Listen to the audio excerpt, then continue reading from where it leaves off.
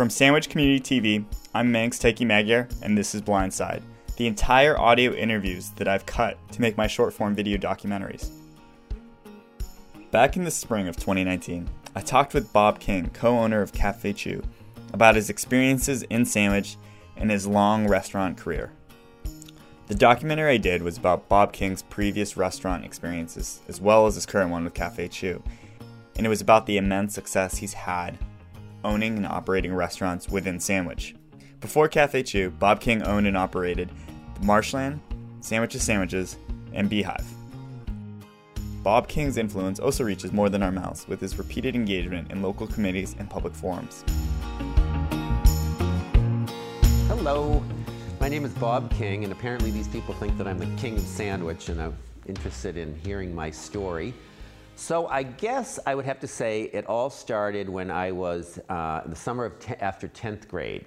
A friend of mine asked me if I would be willing to ride bikes with her and another girl to the Cape, where her parents were camping, and they didn't want the two girls riding bikes alone from Duxbury, but that if she could get a boy to ride along, they would agree to let her do it. So I said sure. So I got on my one-speed bike in Duxbury and rode all the way down Route 3A and walked our bikes over the Sagamore Bridge, got onto Route 1, which I now know is Main Street 130.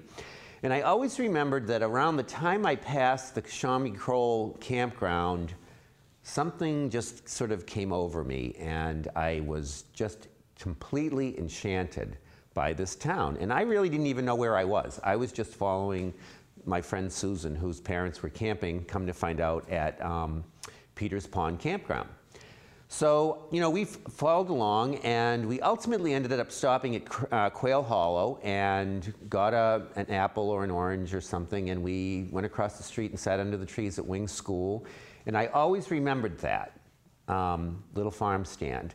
And so we got to the campground, and at the end of the weekend, we put the bikes on top of the camper and went home to Duxbury. And I really never much thought about Sandwich again, except that I do remember saying to my friends while we were taking water from the artesian well in Town Hall Square that this is exactly the kind of town I want to live in when I grow up.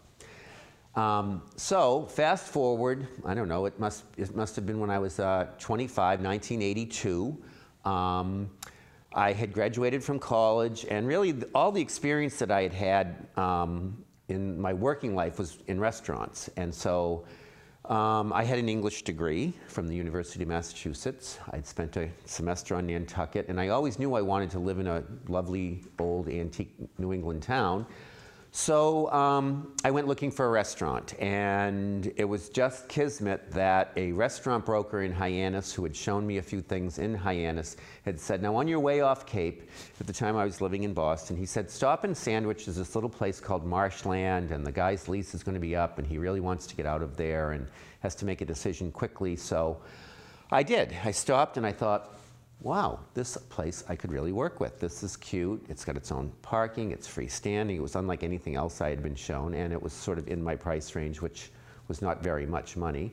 I had $5,000 saved that I was going to use to go to Europe for the summer with.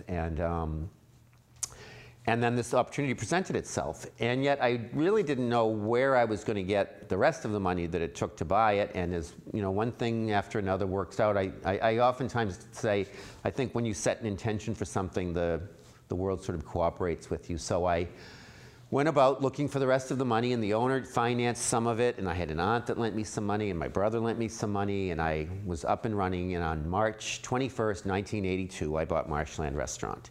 And that was really my start in Sandwich. And it was a much smaller, much more quaint, I guess, town then than it is now. And I was really just at the right place at the right time, because, you know, Sandwich was prepared to grow, and boy, did it grow in the next 10 years. And so, you know, bought Marshland and fixed it up and tried to, you know, make it more palatable. At the time that I bought it, it really didn't even have a printed menu. It was kind of odd. It was just regular townies would come in and just say what they wanted, and I don't even know how they established how much they paid for it. But we printed a menu, we hung plants, we took an old book of Audubon prints and cut them out and frame them and, sort of collage the walls with them. We made special boards, and it wasn't long before people in town discovered that Marshland was a different place, and so slowly but surely we built the business up, and I would say that. So really, the man who had sold me the restaurant, I had to deal with him to sort of pay the money that he was fronting me at the end of the second summer, and I was able to pay it off at the end of the first summer. At the end of the second summer, I was able to buy a house in Sandwich, which I still live in today. And so it worked out really well. And in those days, there wasn't even a Dunkin' Donuts in Sandwich. So after a time, the Earls had the oil company next to Marshland, and their business office was in a little space. And they moved out to what's now Canning's, and Bob Winters, a realtor in town, took over his little real estate office. And then I should back up. So. Tell us how, I think the story about how you found your house is a really interesting story. Okay. Well, actually, I missed a little space in there. So I opened Marshland, and about 2 years later, well, maybe it was about three. Actually, it was probably about 3 or 4 years later. I started Sandwiches, which was a little sandwich shop at Russell's Corner, and it's still there. But I also learned the lesson of the difference between owning a business and owning a job. And while it was a good little business, it really did not afford me really any income once I paid everybody else to run it, because I was down at Marshland and sort of paying somebody else to run Sandwiches, and it just didn't do that volume of business that really enabled me to make it worth my while. And ultimately, I sold it to two brothers who did, they were the total payroll. They, I think, did a very good job with it, and they were able to make a living because they weren't having to pay employees. And so that was sort of my second business in town. And I had bought a house in Sandwich, and it was interesting because, that was another thing. I went looking for houses, and in those days, I was looking to spend about $50,000 on a house. It's hard to believe you could buy a house in Sandwich for $50,000 in I think it was, by this time it was like 80, maybe 84. And Betsy Warren, a local realtor, took me out. We went and we looked at a lot of cottages, and I wasn't happy with anything. And she said to me at the end of the day, she said, well, if you had your dream come true, what would you want for a house? And I said, oh, that's easy, Betsy. I would love an antique house in the village. And she said, well, let me take you over. There's one for sale. And we pulled into the driveway of the house that I live in now. And I just looked at her and said, don't do this to me, Betsy, because I knew I was going to love it. And it was really expensive. It was $82,000. So I sort of ate my heart out over it, and I figured, we had agreed that, well, probably maybe by the end of the summer I would, have saved a greater amount of money as a down payment, because that was part of the issue. In those days, you had to put 20% down, and I didn't quite have that. So after about a month, I'd heard that the house had sold, and I went running to Betsy and said, oh, don't tell me that house on Summer Street sold. And she said, no, it hasn't. She said, but you really want that house? And I said, yeah, I just don't have enough for a down payment yet. And she said, well, why don't we see if the owners will write you a second mortgage? And I thought, okay. And they did. So, and that worked out really well because I was able to pay that off much quicker than we had anticipated. So they were very pleased, and I was very pleased. And I had the house I always wanted, and I've lived there ever since. And never wanted for more or better or bigger. It's just exactly what I always wanted in a house. So that's where I continue to live today. So we go along, and then so I was talking with the little real estate office that was next to Marshland. Mr. Winters, who ran the office, decided he was going to build his own building on 6A, and so I approached the Earls, who owned the building at the time, and said, can I rent that space as well? Because at the time, believe it or not, there wasn't even a Dunkin' Donuts in town. And we were having a real issue in our dining room with people going on their way to work, stopping in to get a cup of coffee, and the waitresses were tied up with people, giving people coffees to go while there were people out at tables waiting to get waited on. And so I thought we could put a little takeout bakery and coffee shop on on that side, in that side of the building, and it's there today. And so we did. We cut through the wall, and we installed ovens, and we made a little bakery. And in the day, we decided that, it was already a donut shop in town, and so we really focused on muffins. And it was incredible how many muffins we would sell. I mean, we would have somebody come in the afternoon, and they would fill the bakery case with muffins. They would fill 2 rolling covered bakery racks with trays of muffins. And then in the morning, somebody would come in. We would open at 6 o'clock in the morning. Those would start to sell. And then somebody in the morning would start to replenish. And literally, I mean, we would sell hundreds of muffins. And in fact, I remember the Boston Globe said that our muffins were bodacious. So that worked out really well. And we did that. And then in 1992, the building that had been the first edition became available. The local bank, the Sandwich Cooperative Bank, was holding it, and it had been abandoned, and they were looking to get it off their balance sheet. And so we approached them about, what's going on with that building, and there were several people that were interested in it, and we were very lucky that we had a reputation in town and track record. And I think that it was a different time in a sense then. I think that who you were and what you did and what you had for a track record mattered in banking, and I'm not so sure that that's as big a part of the equation anymore. I think today it seems like it's all about what do you have for money, what's the dollars and cents of it, not as opposed to sort of your personal integrity or background or experience. So they sold me that building, and they sold it to me for not very much money at all. And we thought that was a great opportunity. In the meantime, my partner Tobin had come into the business, and he was running the bakery side of Marshland, and I was more on the dining room side. And so we thought, well, this is a great opportunity. Well, because we didn't own the real estate at Marshland, and we could own the real estate, and it was a much bigger restaurant serving lunch and dinner, and had a liquor license. So we went for it, and we opened what we called the Beehive Tavern in 1992. And then by 1994, we realized that owning 2 restaurants was just not good for our health. And so in 1994, we sold Marshland and focused just on the Beehive Tavern. And we had a great run there. It was an extremely busy restaurant. And like I said, we were in the right place at the right time. With Marshland, the town was small. It was just poised to begin growing, and it did. So, and there wasn't a lot of other options then. So, we did really well with Marshland. There were no Dunkin' Donuts. We had all that coffee to-go business as well. And the same thing was true with the Beehive. When we opened the Beehive, there really weren't, there was no 99 on Cape Cod. There was no, there were very few even dinner restaurants in town or nearby. So that proved to be a lucky move for us. And we did that until 2004. And by 2004, we just really felt that we were sort of burned out.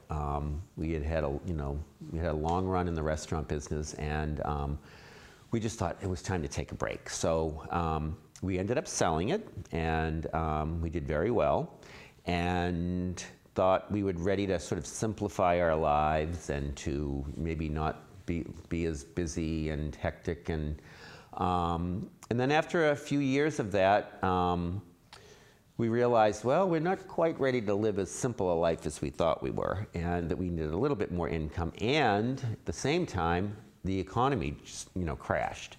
So there was no money to be made in dividends. So we thought we're going to have to make money the old-fashioned way and open another restaurant. And it was around that time that I had been going to what was the Merchant Square Deli, and I just thought, wow, this space is got a lot of untapped potential. It had 2 beautiful outdoor patios with no furniture on them. It was an authentic post and beam building. It took a lot for us to build it out. I mean, a lot of people don't realize that the whole downstairs of Cafe Chu is where the prep kitchen is, and that's really where most of the work goes on. And the upstairs is really just where the folks are assembling the sandwiches and salads, but everything that's baked and prepped, and the salad dressings and the soups and all that stuff is being done downstairs, which is why you don't see me at Cafe Chu very much, because I'm stuck in the, I always jokingly say they lock me in the cellar, while Tobin is upstairs running the front of the house. So, I think it was 2008, we made the commitment to buy what was the Merchant Square Deli, and it took us longer than we thought to get it renovated. And we opened, and it's done really well, and we're really happy with that. And it turned out to be, unfortunately, a lot more work than we had anticipated. But I guess nothing worth doing ever comes easy. So it's just been a good experience, and it's something we enjoy, and I think we've been received very well, and gotten a lot of accolades. So, that's it's been a good investment, I guess. You want to talk a little bit about how each restaurant was so different from the next one? Yeah. Well, Marshland was, I always say, is the classic, the classic American diner. It still is. I think it's a concept that can survive and continue to always be a concept that works in restaurants, because everybody's interested in that classic sort of diner style restaurant. So that was that. Sandwiches was different in that Doug Amidon, the sign maker, made us a really wonderful sign, and it enabled people to create a sandwich, which was something sort of new at the time. You could pick one of maybe 7 breads, what kind of filling you wanted, what kind of topping you wanted, what kind of spread you wanted to have put on it. So, but that was new, right? And it was a really kind of a new idea then. I mean, it's now today it's it's sort of more commonplace, but at the time that was sort of a new, fresh concept of start with the basics and create your own. And then the sign that you're talking about is the one inside. It's actually still there, yeah. I remember that. It's sort of covered up, but it had little plexiglass panels that had so there'd be like a section of breads, a section of fillings, a section of toppings, a section for spreads, we called them, and I think a section for cheeses. And the lettering was all put on plexiglass panels, so that if you ran out of something, you could just take that panel down, or if you wanted to add something, you could add a panel in. And it was very attractive. Remember what your thought process was, how did you, because most people would just make a menu, it's these are the sandwiches I made up, and this is what you have. Right. Well, I have never taken credit for sort of inventing the wheel. I pay attention. I think, if you're plugged, I guess I'm a foodie. I just read a lot about food. I have magazines. I eat out a lot. I pay attention. That's my interest. So I think that also in a way that's why Cafe Chu is popular, because I think we have offerings that are unusual or more creative. We're lucky to have Pain d'Avignon as a bakery to get great artisan breads. So with sandwiches, that was unique. That was, wasn't like going into, a sub shop where you picked the Italian or you picked the tuna or whatever. It was, you really did have the opportunity to create your own sandwich on, exactly how you wanted it. And then the Beehive was, a completely different animal, because it was much more, rather than sort of what I would call diner style food, it went into really full dinners, and we did baked seafood, we did fried seafood, we had broiled steaks and chops, and we had to do a vegetable of the day, and a mashed potatoes and baked potatoes and rice pilaf and chowder and soups, and we still made all our own salad dressings. And it was when I think back, I was so lucky to have the staff that I did, because virtually all of them stuck with me for the whole 14 years that we were there. Because when we left there and then we went to open Cafe Chu, we thought, well, this is going to be a piece of cake, because it's going to be just like the cold station at the Beehive. Compared to the Beehive Tavern, all we're going to have to do is make soup and salads and sandwiches. That it's like the cold station. This is going to be a piece of cake. And in the summertime, it takes 4 of us constantly pounding out the prep work to just keep up with the volume of food that's being sold out of that place. So it's actually turned out to be a lot more work than we had anticipated. Well, sometimes you have to run over Stop and Shop. Yeah, oh yeah, oh yeah. And then, you know, something I also didn't mention is after we'd been at the Beehive for a little while, there was a little gift shop just before the railroad tracks on the left that is now an interior store whose name slips my mind, and unfortunately. But there was a nice lady that worked there and owned it, and she actually, it was very famous for whirligigs at the time. There was a man in West Barnstable, and I still have one that he made. We ultimately had to go to a company in New Hampshire, but you know, these whirligigs where you might, the wind would blow the propeller, and the propeller would be connected to a little man maybe sawing wood or a fishing line, or there were probably 10 or 12 different designs, and that was kind of her claim to fame. I don't know how many people remember. It was like the little cranberry shop. It was on the left, and she always had whirligigs out on 6A, and don't ask me how or why, but somehow I ended up deciding we were going to open a gift shop in that space, and call it the Beehive General Store.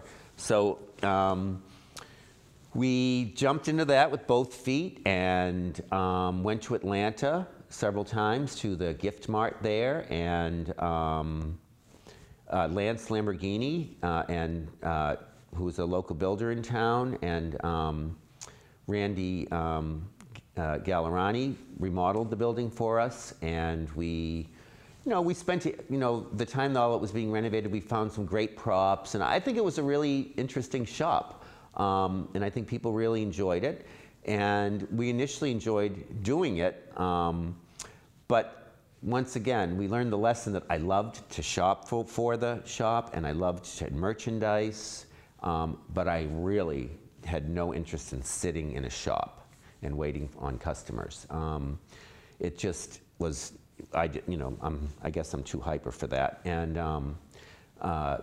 so we had people that, worked the shop, but, I would say after about 5 or 6 years, we grew tired of that, and a friend of mine, the woman actually who had bought Marshland from me, had sold it, and then she ended up buying that shop and starting an interior store, which she ultimately sold to the people who are there now.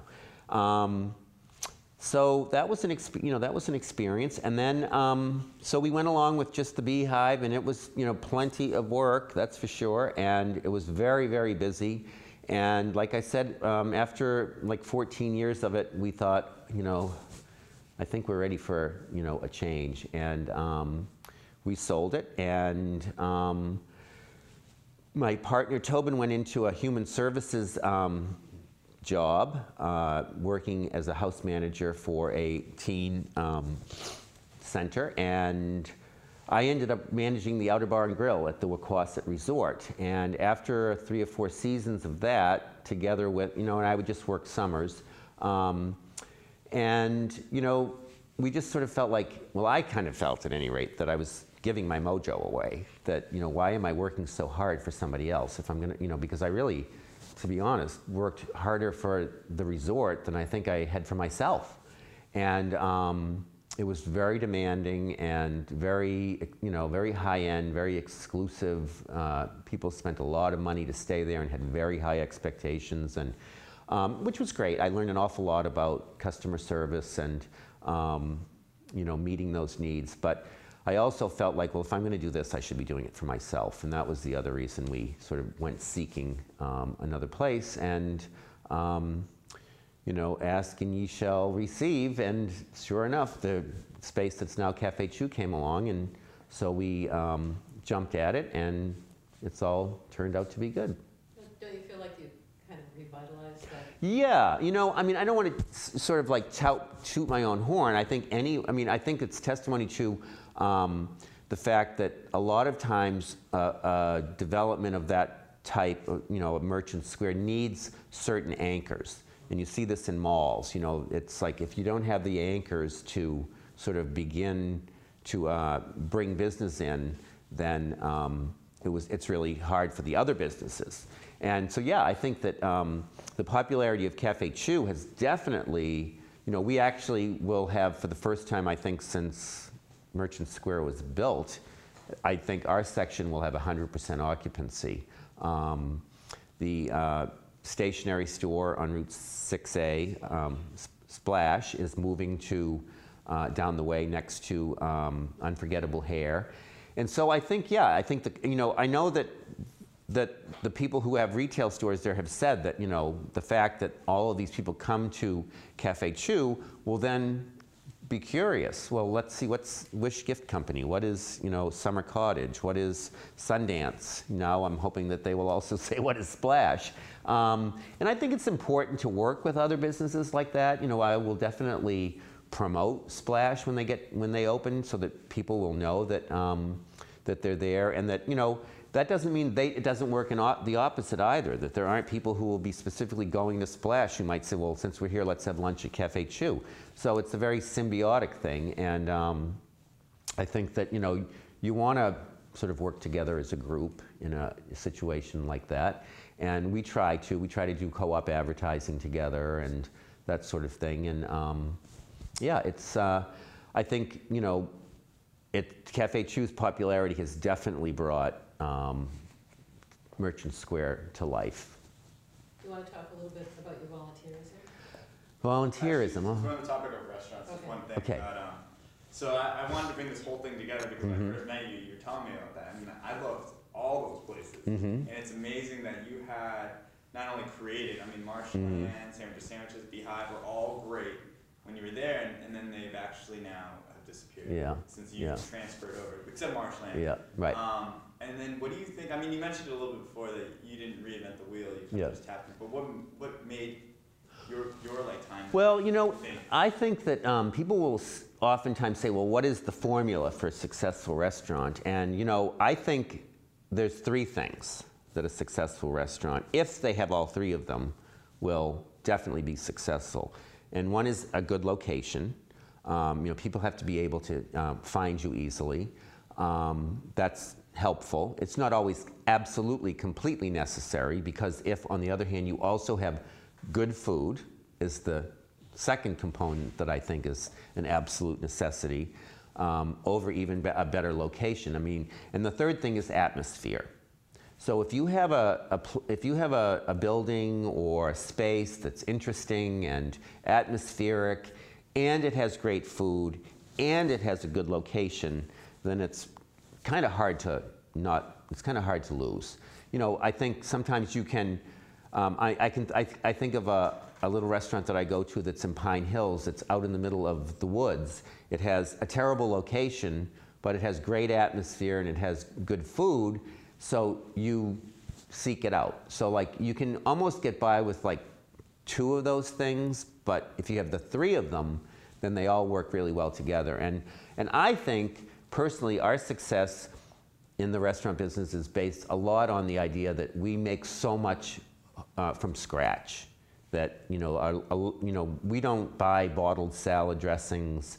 Even when we had the Beehive, we baked our own dinner roll, which was an onion and dill roll that people love and miss. But so we really focus on, we buy very little, if any, prepackaged food items. That if we can make it ourselves, usually you can make it better if you make it yourself. We do. All the baked goods at Cafe Chu are made from scratch. They're made with butter rather than shortening. They're made with good quality chocolate when that's the case, that chocolate's being used. The breads are good quality. They're coming from Pain d'Avignon. So I think that I think that's the secret as well. I think that quality and that the difference comes through, whether it's that person being conscious of it or not, they just know it tastes good. But I'm saying the reason I think it tastes good is because it's homemade and it's from scratch, and it's maybe even better quality than what you can buy pre-made. Yeah, there's probably a clear system, like you said, because you definitely have a result. Like salad dressings. I mean, if I go into a restaurant and I'm served a bottled salad dressing, I personally can tell immediately that this, and usually I will ask for oil and vinegar in most restaurants, because there's an emulsifier that is, to my taste buds, just not appealing. And yet I know what, we have 4 salad dressings at Cafe Chu, and I know the work that it takes to produce just salad dressings at that volume. Dressing, like maybe if they've made one, house dressing is the one that they've made. Yeah, if any. But a lot of times, all of it's just, they just buy 4 or 5 or 6.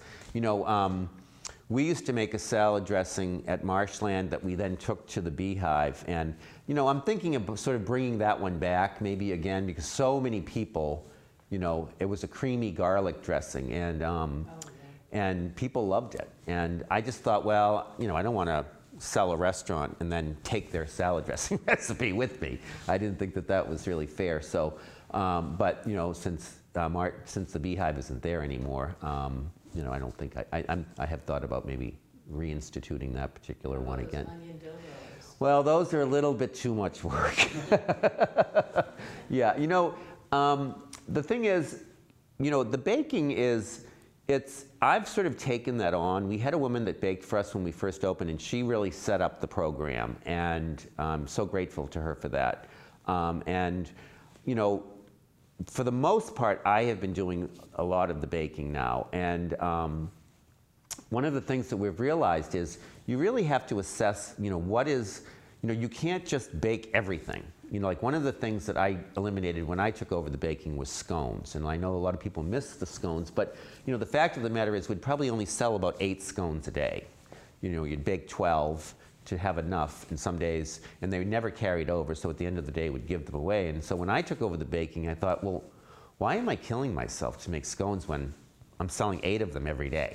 It's just, so that was a lesson as well, to learn how to sort of, because we're not really a bakery. We offer baked items. We've discovered people don't want plated desserts. They want to grab a cookie or a bar or something they can carry with them out the door after they've eaten lunch and maybe eat it in the car on the ride home or back to the office. So, and I think we have a really good variety. And like I said, everything is, made from scratch. Our brownies are, they must have, when I make a tray of 96 brownies, I would bet that they probably have close to 15 pounds of chocolate in it, because I start with 5.5 pounds of chocolate melted into 4 pounds of butter. Oh no, I'm sorry, that's 2 trays. And then I add another 28 cups of 14 cups of chocolate chips and 14 cups of chocolate chunks to that batter. So they're like, fudge. And, I think it's a huge difference between a piece of brown cake, it's called a brownie, and this really, ultimate, honestly, to die for brownie that we make. And those are the little, I think, the differences that, set you apart. And, but it's a lot of work and it's a lot of effort, and I think it's oftentimes more work and effort than a lot of people want to put in. And maybe that's why, we do well, because we do put in that work and that effort. Right. How do you feel about when you get to see, like, you had a successful business, you passed it on, and then the business is gone? How does that? That really only happened with the Beehive, and that was like a phenomenal business. We would open at 5 o'clock, and on a Saturday night, we wouldn't seat people, but people would start to arrive at about 20 of 5, and we would just start taking it, listing their names, because we couldn't fill the tables and then go over to a waitress and say, okay, you got 4 tables, all at once. As it was, they maybe got 5 minutes between each table. So we would take names and then slowly say, okay, the Jones party for 2, and I would walk them one way, and then Tobin would ask for the Smiths and take them the other way, and we would sort of, and then everybody else that started to come in would say, okay, we're just getting the folks that were here before 5 seated, we'll be with you in a minute. And then we'd be full at 5 o'clock, and, and would be off to the races. And, when I think back to it, of course, at the time it was stressful and it was a lot of work, but in retrospect, you know, I think it was also a lot of fun, and I just, you know, I marvel. I mean, there were times I can remember literally like having to take people from like the middle of the restaurant over to a side dining room, and the bar between us being so full of people that I would have to take them through the kitchen to get to the side dining room because we just couldn't push our way through the bar.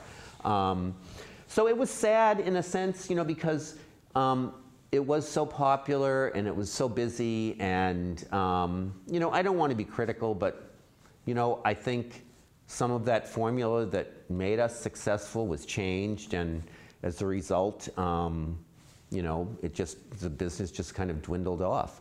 I think also there was, you know, to be truthful, there was also a lot more competition than there was when we first opened. I think in every respect, there's, you know, each time, including with Cafe Chu. I mean, where else, you know, can you actually get, you know, a cappuccino or an espresso that's as good as or better than Starbucks?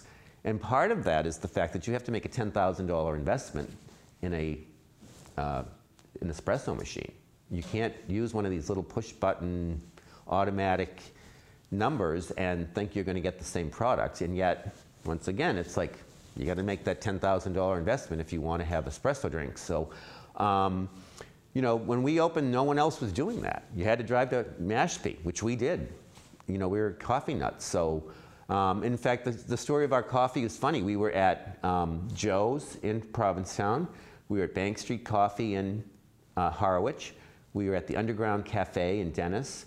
And we were at Bucky's in Dennisport. And in each time, being coffee fiends, we noticed that the coffee was really good in all 4 of those places and asked, hey, where did you get your coffee? And all of them said Indigo Coffee in Northampton. So when we opened, we knew that's where we're going to go. And, you know, wonderful woman. She, you know, she worked up formulas for our coffees that, you know, with a blend that I think is really good. I think it's the best coffee in town. You know, no brag, just fact. And I know I enjoy it myself. We were just in Vermont a few weeks ago, and I went to a very well-known coffee roaster, and I bought coffee, and I finally got to it the other day, and I had to go down to Cafe Chu and get a pound of Chu Brew because I just didn't like that coffee. I think that, you know, it's, you know, you just try to do what you think is the best, and things work out. And it's usually always more work too. I do think that that's an element to it. You have to be willing to probably work harder than somebody else might be in order to, you know, get people to come in. We kind of knew when we opened that, given that our background and the fact that we had had restaurants in the past, that we could get people in based on our reputation, but that's not going to get them back. You know, if after they come in, it's not a good experience, that doesn't guarantee the fact that they're ever going to come back again. So, you know, we were lucky that we had that reputation in terms of getting people initially to come in, but like I said, that doesn't always get them to come back. And, you know, I'm grateful for that. Before, and we'll move on to the other stuff, but just one last thing about the restaurant. Is there a reason why you've always picked sandwich, or there is a reason? Yeah, well, I don't know. I mean, because I'll tell you, it's incredible how many people will come in from other towns and say, oh, and I think this is probably true, that a Cafe Chu would work so well in our town. Why don't you come to Hingham? Why don't you come to Duxbury? Why don't you come to Plymouth or come to Marshfield? Or, you know, people from all over the place will say that oftentimes, like, oh, I think this concept will work well. And, you know, I don't know.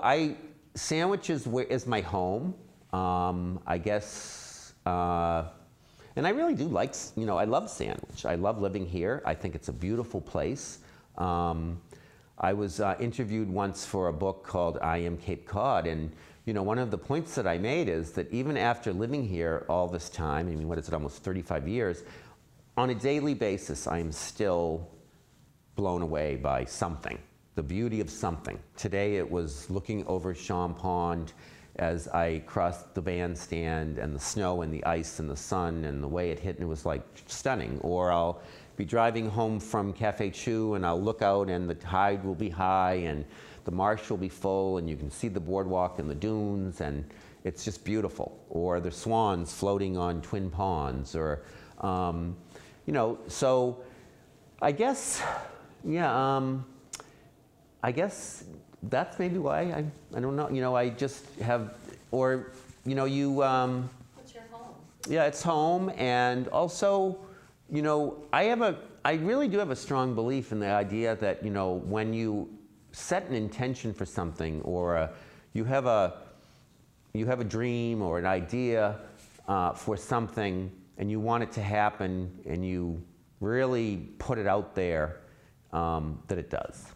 And so, in each instance, it wasn't that, you know, I knew that this is going to happen, but I wished and hoped for it, I guess, and kept my eyes and my ears open, and something presents itself, and you say, hey, that's, I think, what I've been looking for, or what I've been thinking about. It's just, and I think also because, you know, you have a sense that, well, you've got a reputation here. You know, you already have sort of a built-in clientele in a sense, like I said earlier, that will get people in. It won't get them back, but it will get them in. And so, you know, I guess we looked at it from that perspective as well. But I love Sandwich. I think it's a great town. I know a lot of people here, and my life is kind of, to be honest with you, just sort of come true in the terms of how I always hoped or dreamed it would. You know, I ended up with the house I always wanted and never wanted for more.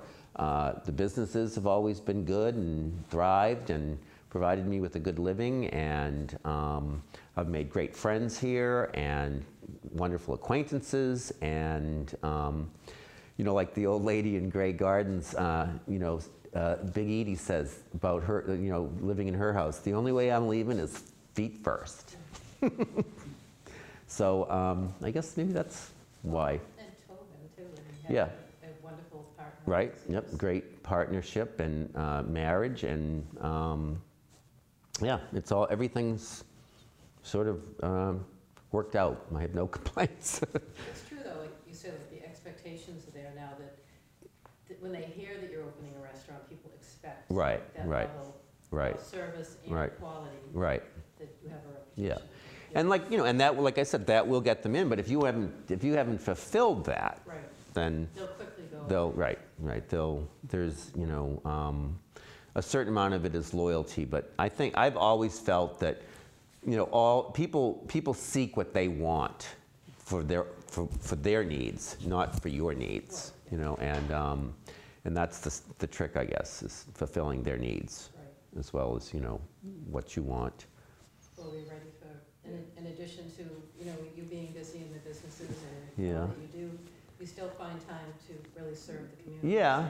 Well, you know, as I mentioned earlier, you know, I came to town, I had like a 7-year-old car that was paid for. I had a Volkswagen Jetta. No, it wasn't even a Jetta. I think it was called, I can't remember it was like this little car. I had no money. It was paid for. I had $5,000 saved. And when I look back, you know, I feel like, you know, Sandwich has been very, very good to me. You know, it's coming here and starting my life here, and my businesses here have, you know, and I do think that it's important to give back. I think that if this is home, this is my community, I'm dug in here, this is, you know, where I plan on staying, and there's a lot of wonderful things, partly that you want to see preserved and enhanced, and so I'm trying to think of, I think probably the first community-minded thing I ever got involved with was when the boardwalk was blown away. And at the time, we kind of all realized the town was really strapped for money. We had gone from 1 elementary school to 3 that weren't big enough, and around the time that I think the boardwalk blew away, I want to say in 91 maybe? It was 91, yeah. Fall of 91. And we all kind of knew instinctively, where is the town ever going to get the money to fix the boardwalk? And And so there were a bunch of people who I think at the same, it was strange. It was like Dean Coe was sort of the chair, and Patrick Ellis was involved. And you know, I think, so that was kind of the first community thing I got involved in, was the Boardwalk Reconstruction Committee. But I think the people that deserved the most credit for that were the old guys who called themselves the Geezer Brigade, because there were a group of, you know, older guys who essentially, other than the bridge part, which required by law, I think, a marine construction company to come in to do that work of driving the piles for the bridge part of the boardwalk. The rest of it was all built with volunteers, these older guys, the geezers. And so that was sort of the first thing I think I got involved in, to just help out with and to get off the ground. And we sold boards and had them engraved. And there was a sign maker here, Clint Young at the time, who did all the engraving. And let me think. And then I think probably the next thing was probably the Visitors Services Board. And that was a board that was designed to take a portion of room tax that was collected for the town, and a part of the law at the time was that a certain percentage of that should go back to a promotions fund, which today has morphed into the Visitor Services Board. But initially it was called the Promotions Fund. And that was the intent, and I think it remains the intent. I know when I served on that board for about 7 years, you know, our intent was to put beds in heads. You know, that if we are going to derive heads and beds, thank you. If we're going to derive our income from room tax, then it behooves us to build that room tax revenue up. And you know, we did that at the same time we were losing rooms. You know, the Old Colony Motel went offline, the Ezra Nye House went offline, Quince Tree went offline. These were all bed and breakfasts or motels. So there were fewer rooms, and yet, you know, we, I think, deserved some credit for helping to maintain the level of rooms tax that were still being collected by the town. And initially it was a lot easier because, you know, before the internet and before websites, the AAA guide was sort of like the gold standard. You know, that was what every motel owner, you know, would tell us is, you know, the Office of Massachusetts Office of Travel and Tourism also published tour books, and all of that's been taken over by the internet now, I believe. But in those days, those were the places that you could go and really get bang for your buck. We also did things like we published there was no Sandwich Chamber of Commerce at the time, so we at the Visitor Services Board produced our own rack card for Sandwich, and we put them on the eastbound lanes of the Massachusetts Turnpike. We put them in the information booths coming down Route 3 in Plymouth. We actually bought the website address for the chamber, knowing that one day Sandwich was going to have its own Chamber of Commerce. And then,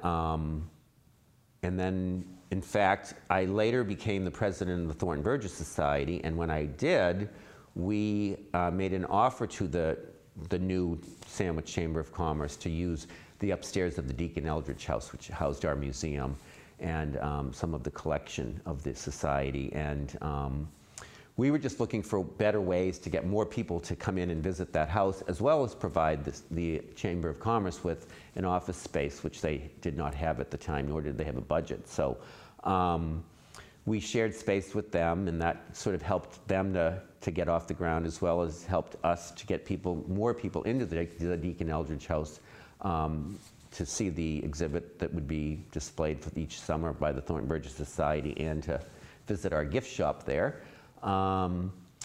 So it was, I think, and that was probably the biggest, or the thing I'm probably the most proud of in terms of community involvement is that I was the president of the Thornton Burgess Society for 7 years, and it was during that time that we had inherited some money, and we used it to do a strategic plan for the society, and that strategic plan told us that we had to either grow or die, that we had to make our site high functioning, that there was too much deferred maintenance, that the typical donor would see those things and think that maybe it was perhaps not a great investment for their donation. So we set out to raise $1.5 million, and it was very slow going.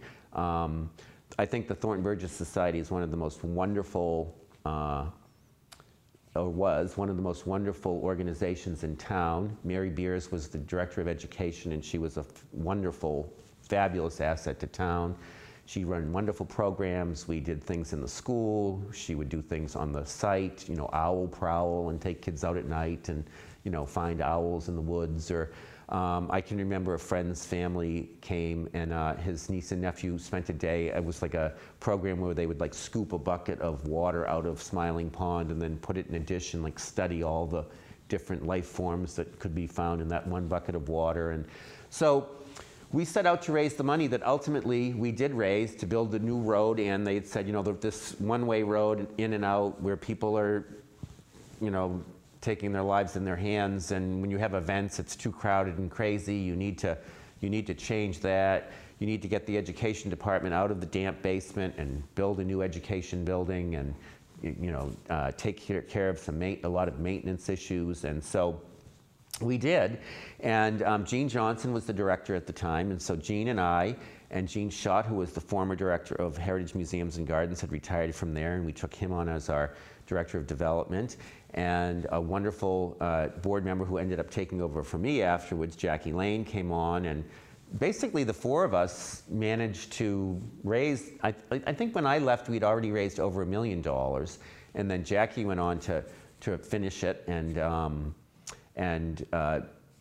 get the rest of the money that it took to make the site what it is today. It's called the Discovery Center. Yeah, the little education building. But I don't know whether you remember, but in the old days you would go in one way and there was an old garage, and you would have to back up and then go back out the same way you came in, and would have to station people at like 2 or 3 different places to say, okay, it's okay for you to come this way, and now you go that way. And so we made it, what we did was we cut a new roadway in, and we made it one way, so it was like a loop. We expanded the parking lot. We built a new building for where the children could go for their educational programming, because at the time they were really in the cellar of that building, which was damp and took on water and had issues, and we never had enough storage anyway, and we had to tear down the old barn to build this building, and everything that was in that barn had to go somewhere. So that ended up being, the basement ended up being used for more storage than classes. So classes moved into that building, and I think we did a great job of upgrading it. And what I remember is I think when I first became aware of you was the Herb Festival. Oh yeah, and yeah. You used to cook the whole yes, luncheon, I know. I know. So oh, to be young. Like Yeah. It was, and that was a and tremendous effort, because what I did was, when we bought the Beehive, we didn't use any of the dishes, or there wasn't really, we had to change out all that stuff. So I brought that stuff home to my garage, and I would have herb luncheon. I did that for probably about 10 years. I was literally schlepping milk crates full of plates and silverware, and I think we rented the glasses and the ice from the restaurant, and I would make some big luncheon, and it was very charming, but it was physically, I don't know whether I could do it anymore. It was just a lot of work and I can remember when we first did it, we would do 3 seatings a day for 2 days, and we'd have to get those dishes washed, and get, I think it was like an hour and a half between seatings. It was like, quick, get those, get the soup cups off so we can get those clean and ready for the next course, and then now get the dinner plates in and get the silverware washed, and it was like me and a bunch of volunteers. But we pulled it off, and it was delightful. It was, it was a wonderful time, and people really appreciated it. And but I just got so busy with Cafe Chew, and like I said, I'm not the spring chicken I used to be, and it was a lot of physical labor as well, just schlepping all that stuff, and for a day or 2, and then schlepping it all back again. I found out that you were basically doing it for free.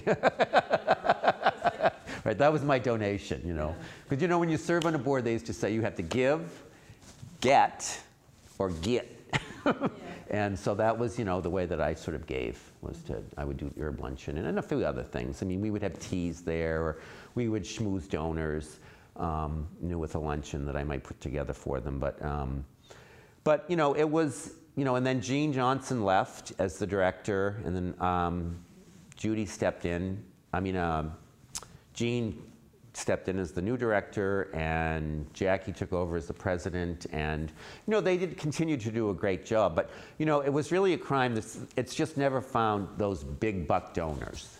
And you know, the Thornton Burgess Society has a lot to be proud of, I think, in that regard, because it's an institution that's been created off the backs of, you know, just everyday people with yard sales and bake sales, and cup plates were a big boom to the society. When those were popular, that gave the society a really nice boost. But unfortunately, you know, there's, you know, unlike some of the nonprofits in town, there's just never been those people with deep pockets that have taken the interest they should in that society. It's a small money thing, though, too. Yeah. I saw on social media, it seemed like a lot of people didn't realize that they were in Yeah, dire straits.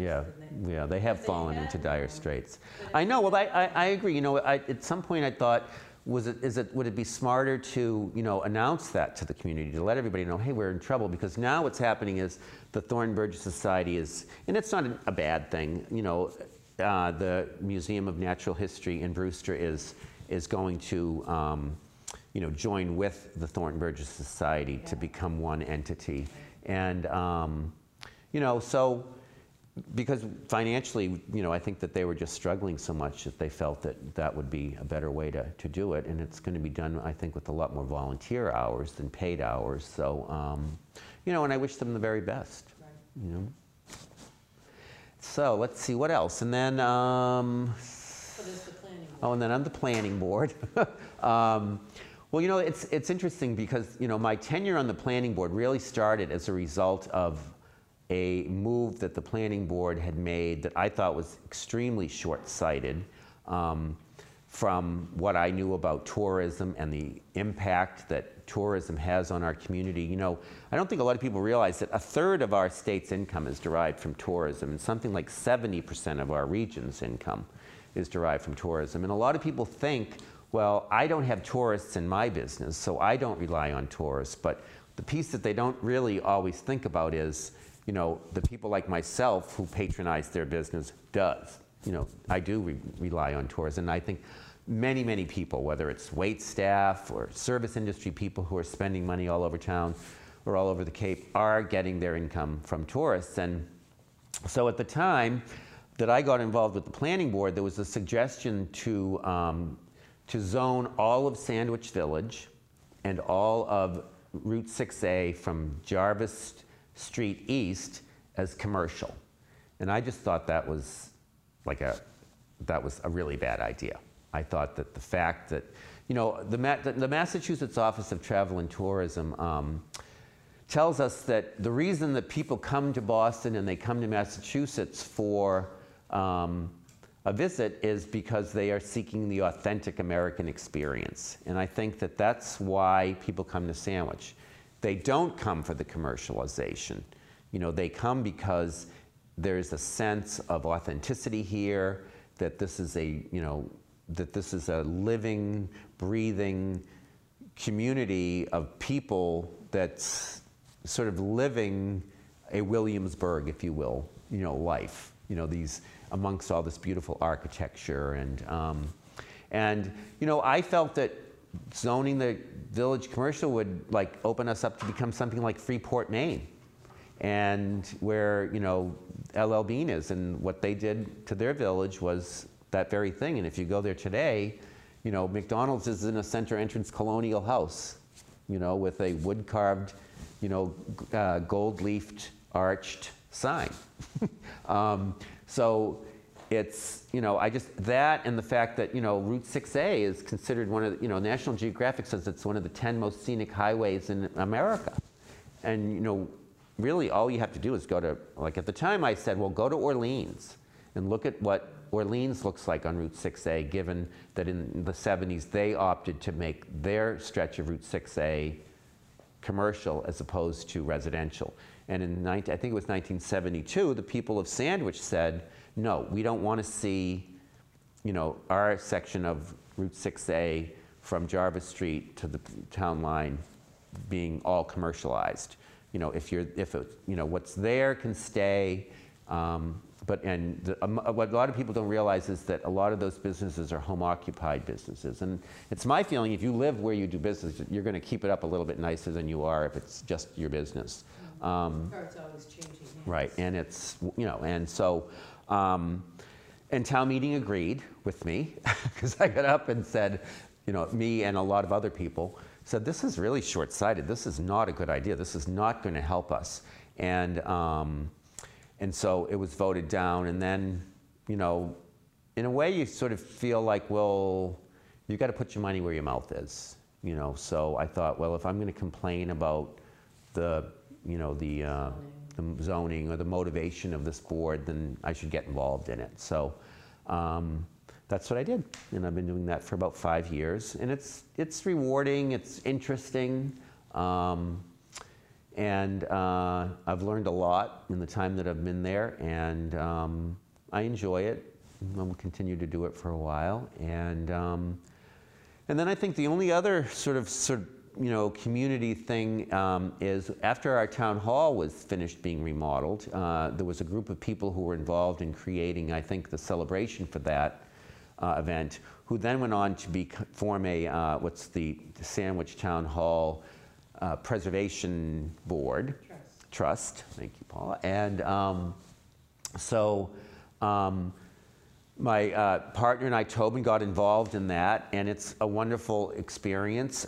Basically, we're charged with, a lot of people maybe don't realize this, but when you do a preservation with CPC money, you have to preserve the building back to what it was. And even though we would have maybe liked to have more office space on the second floor, the fact that the second floor was built as an auditorium, essentially in response to the separation of church and state, because until that time, most town meetings were taking place in a church, and I think there was a move afoot to say we need to separate our government workings from any church.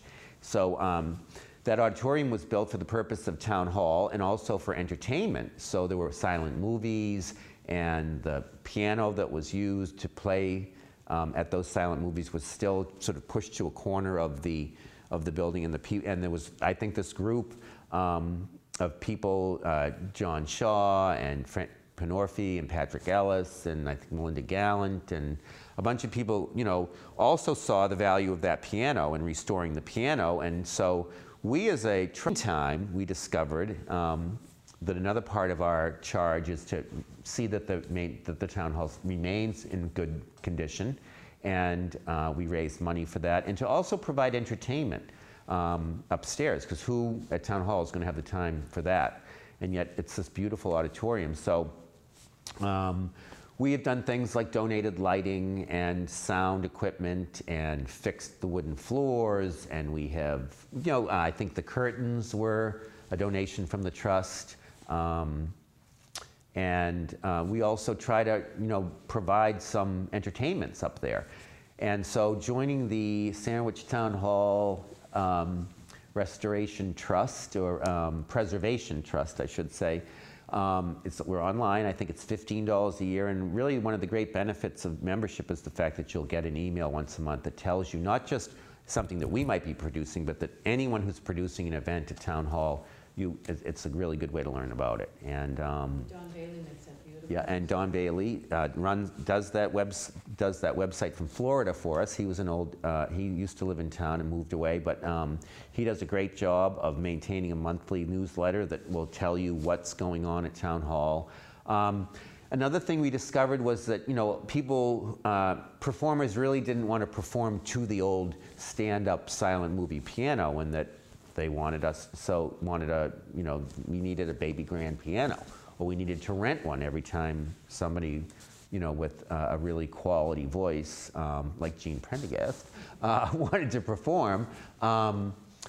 So lo and behold, we set out to look at the idea of actually purchasing a baby grand, a used baby grand somewhere, And through that search, and I can't remember quite how it happened, but a woman from Down Cape got in touch with us and said, I have a baby grand that I would like to donate to you. So we now have a baby grand piano in the town hall, up in Town Hall Auditorium. It's called the, I'm spacing out the name of the stage, the Glasstown Stage, thank you. And so now we have a grand piano that's in place up there for performers, and that's proved to be a great asset. And we've done a lot of good programming that's included that, so we're proud of that. And then I think that is probably it. I think that's about all of my, my full song and dance. Thank you. Any future plans or anything? I know you yeah, I don't. Say in Iowa. Yeah, I know. No, no, I don't.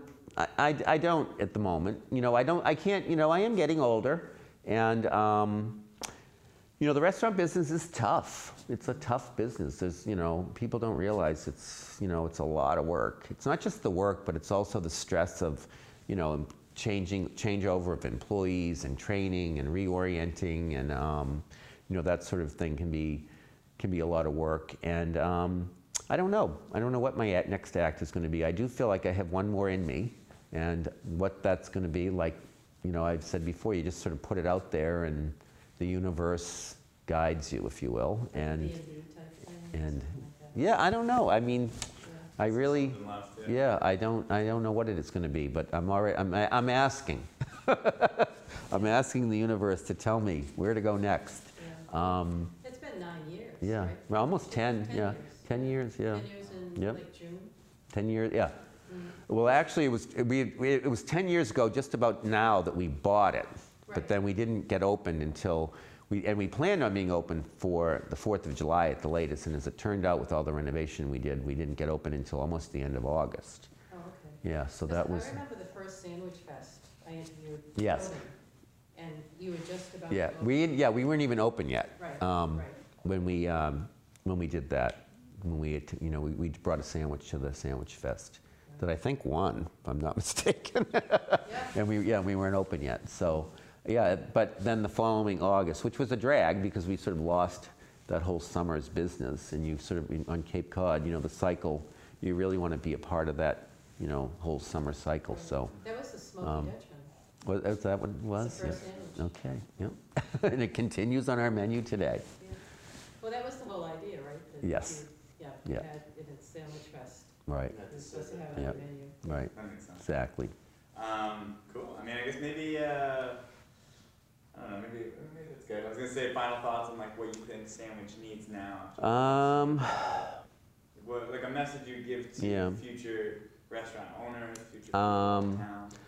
I think, well, I don't know. I mean, I know that everybody is extremely frustrated with the taxes in Sandwich. And just as an example, I pay now more per month than what I paid on a yearly basis when I bought my house. But I was very lucky that when I bought my house, I was at the beginning of my money-making years, and I wasn't a retiree who came here 20 years ago and have had to face those tax increases. But I think that as someone who's lived here, I understand why our taxes are the way that they are, and I wish more people did, as opposed to just sort of pointing fingers and thinking that there's some kind of malfeasance or dirty dealing that's gone on that's created, the highest taxes on the Cape, and that also, while I'm definitely not opposed to seeing whatever commercial growth we have the potential to have in town, which isn't as great as I think a lot of people think.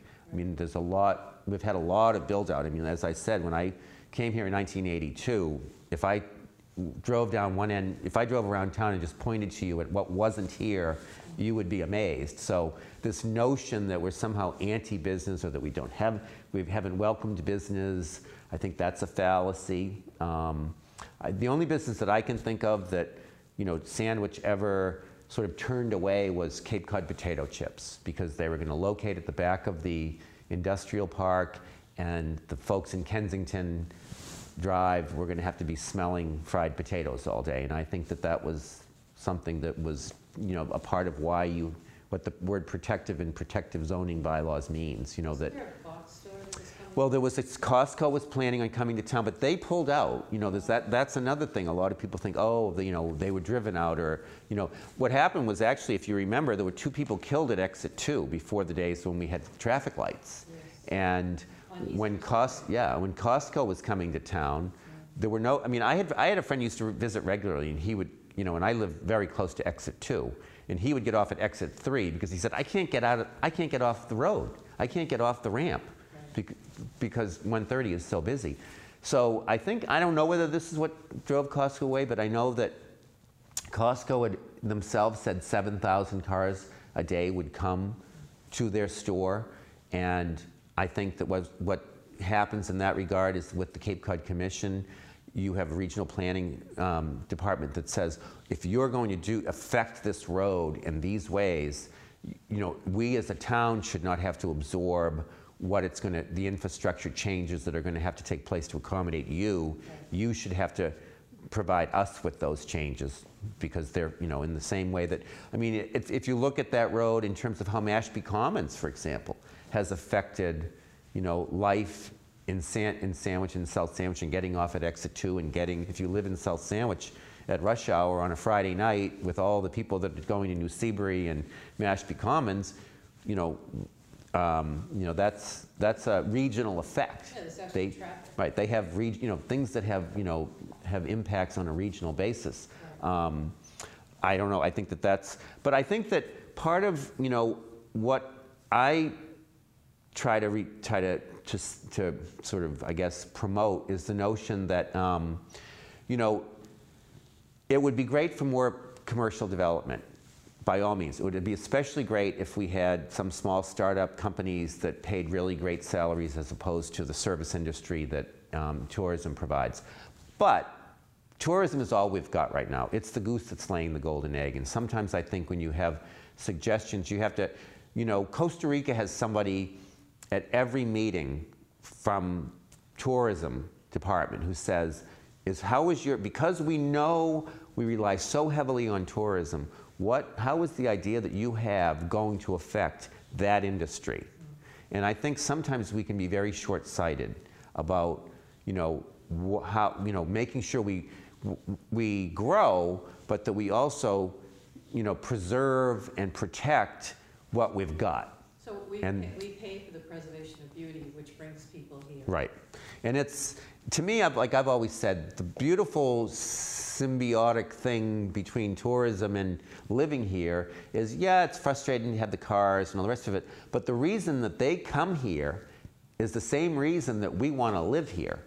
You know, the same qualities that the tourist comes to park in the village and marvel at the architecture, or go for a walk on the canal, or go down to the boardwalk, or drive Route 6A, you know, are the same things that we all love about living here. So, you know, I just worry sometimes that there's this notion that people think that there's the possibility that they could maybe even not have to pay taxes if there's enough commercial development. And that's just, you know, that's just not realistic. You know, the taxes, I mean, it's just not realistic. That's just not going to happen. You know, there's just not that much undeveloped land that you can say, oh yeah, if I wave a magic wand and boom, we're all developed, none of us would have to pay any more taxes. That's never going to happen. In fact, I've asked, you know, our town assessor about that. What if I could wave a magic wand and everything were built out to its best, highest purpose? And how much would, you know, our taxes go down as a consequence overnight? And he said, you'd be lucky if they went down 5%. So my cry has become, you know, if you're spending $5,000 a year on your property taxes, what changes are you willing to see have happen in order to save $500? Right. You know, and you know, not that I scoff at $500, but on the other hand, I think as we go forward, we want to be careful about, everybody gives lip service to the notion of preserving and protecting, our assets, our historic assets, and which are in part our commercial assets, because they're what's bringing those tourists down. And yet, they'll come up with ideas like, let's commercialize Route 6A, let's commercialize one of the 10 most scenic highways in America, or let's change Sandwich Village to Freeport, Maine, and have, a business in every house, instead of homes. It's a neighborhood that's like sort of a living museum in a sense. I live in the Village. People walk up and down the street all the time. I mean, I can't tell you how many times on a summer day people will, and I live on a side street, will just be passing and peeking through the hedge, looking at people's gardens, or and they will just say, I can't believe, that this is sort of real. Because we're spoiled. We see this stuff every day. we've grown up in New England, but, I have relatives and friends from the Midwest who come all the time, and they're just astounded by how beautiful and historic and preserved Sandwich is. It's like back in town. Yeah, it is. So I think that, while we all want as much tax relief as we can get, we also, don't want to shoot the goose that's laying the golden egg. And I'll leave it at that. Bob King currently lives and works in Sandwich with his partner Tobin Bell. Cafe Chew is located in the Merchant Square in downtown Sandwich, and is open year-round and running strong. Be sure to say hi to Bob and Tobin next time you're at Chew. Blindside is a Sandwich Community TV podcast. Subscribe to us on your favorite platform or visit us directly at www.sandwichcommunitytv.org so you can stay up to date with all the newest content. Thanks for listening.